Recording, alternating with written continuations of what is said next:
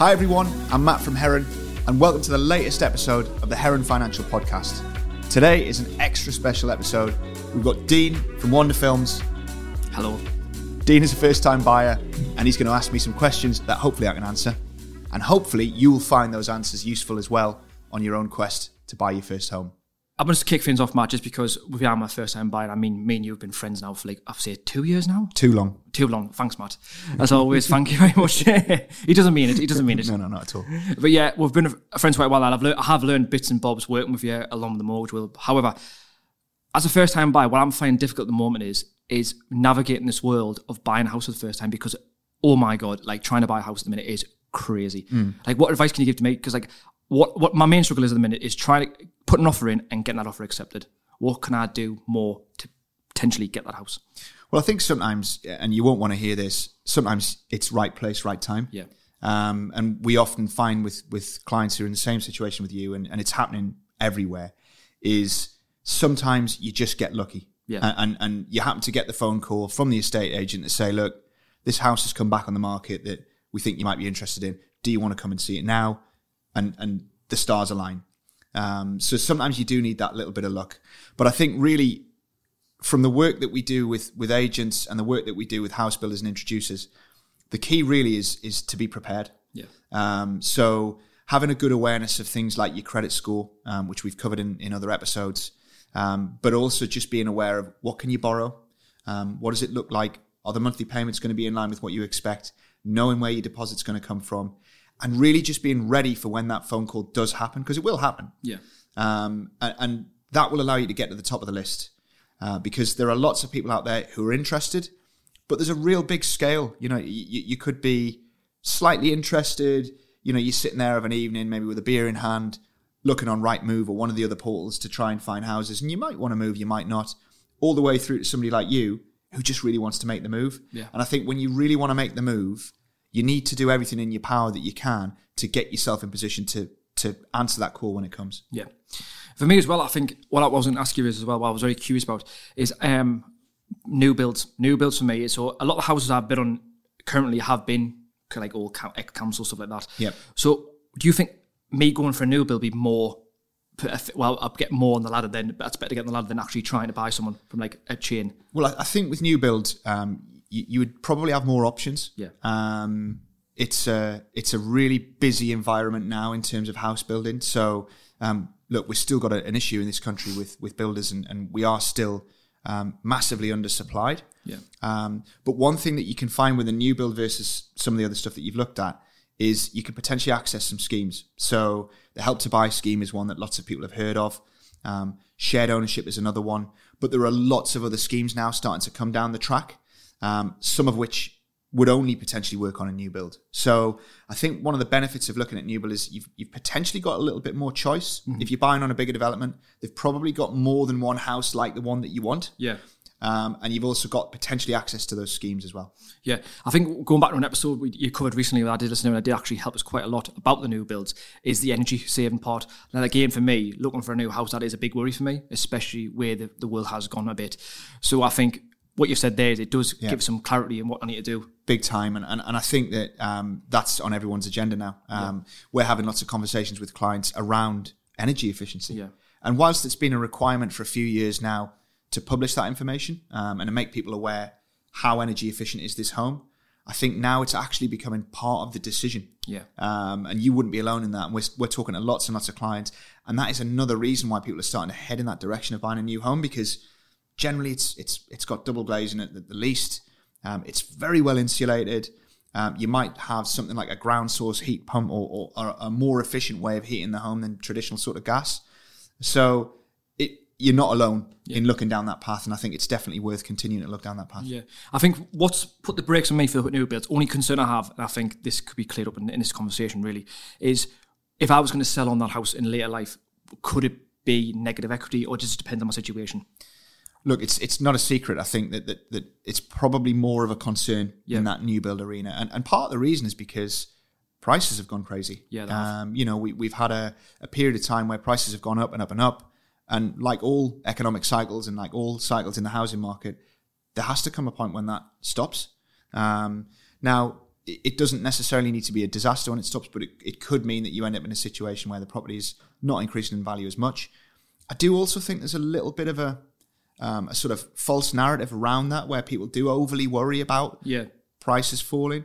The other thing to think about whenever you look at the concept of a price reduction or your house not being worth what you paid for it is really the value of your property is only relevant at the point that you come to sell, or remortgage potentially. And actually, if you're buying now, how long are you going to live there for? Well, let's be honest. It could be. It depends on the situation. I mean, we are going to try and have a family, but buying this house though is having that in mind. Fine. So you're buying a house now. You want to have a family. You're going to be there for what? 4 or 5 years? Yeah, probably. Yeah. So I think if you take a step back now and look at prices 4 or 5 years ago, so we go back from today. Yeah. I think you'd be hard pushed to find somewhere where you'd fallen into that negative equity position. Yeah. It's not something that should be dismissed easily because it can happen. But I think if you're going to be in the home for a longish period, 4, 5, 6 years, it's unlikely. You know, it could happen, but it's very unlikely. That's good. I mean, that's literally the only concern I had because, like I say, you hear all these rumours and horror stories about people when they leave. But again, this is all hearsay. We don't know the full situation. We don't know the full arc, what they've had. So it can concern you. Has that solved it? Yeah, it has actually. To be honest, it has put my mind at ease. I think what I've listened to the previous episode and then coming on this episode, I think it has put my mind at ease about new builds. Good. It has opened my mind a bit more about them. Good. If I'm completely honest. Good. I think as well, for me as well, I feel like as well, in this housing market currently, people who have like ex-council houses or any houses in general, feel like they can just like, it's like a bidding war. It is a crazy bidding war. Yeah. Like, for example, we put a bid in, I would say quite over asking. Right. And we still got a bit, I think, how has this happened? What is someone offering? Now, I was going to ask you, is a situation where the seller's looking at us thinking, well, your first time buy is that a risk over someone else? Yeah, it can happen. Yeah. So an experienced agent, if you're talking about a resale property here rather than new build, an experienced agent they have that knowledge to know it's not always the highest bid that you should be putting forward to the vendor. Because remember, when an estate agent is selling a property for somebody, they're acting on behalf of the seller. So you as a buyer, they're not, I was going to say they don't care about you. That's not true. But they're less concerned about you than they are about their seller. So it's if they're going to do their job correctly, then they need to look at your circumstance as well as the amount that you're going to offer. Yeah. It's all well and good you put in the highest bid, but if you can't get a mortgage, or your deposit's not going to be available for 6 months because it's locked into a savings scheme, or you're being gifted by parents and it's not available, then are you the best potential buyer for that seller? So it of course the amount that you pay matters, but it's not the be all and end all. And that's why, coming back to my answer to your earlier question, you do need to get yourself in a really good position. Whether it be on the mortgage, the deposit, your income, your credit score, you have to know where all of that stuff sits in order to then communicate that to the agent. And that's I guess the final point on this is tell the agent about it. Like, it's all well and good you getting yourself ready. If you don't tell them, how do they know? Yeah, they don't know whether you're in a good position or not. They can assume. So it's a really weird thing, but you're almost trying to sell yourself. Yeah. So you're going in there and you're saying to them, look, here's my situation. I've got my deposit. I've got my solicitor. I've got my mortgage. I'm ready to go. This is the amount that I want to offer. Now, if I'm an estate agent and I'm receiving that offer, I'm thinking, bloody hell, Dean is on the ball. Yeah. And that's what you got to try and do. Well, see, I didn't know. Actually, I just thought it was as simple as having a mortgage in principle and then putting an offer. I didn't realise you have to have all these factors in place to then go, right here, I'm ready to go. Let's do this. Yeah. So I didn't know that. So again, thank you very much for that advice, because maybe I might get a house now. Yeah, it's all, it's all free, Dean, don't worry. It's all free, it's all there. He'll charge us later, though. We'll work that out. But yeah, just a final point I want to make before we leave it here.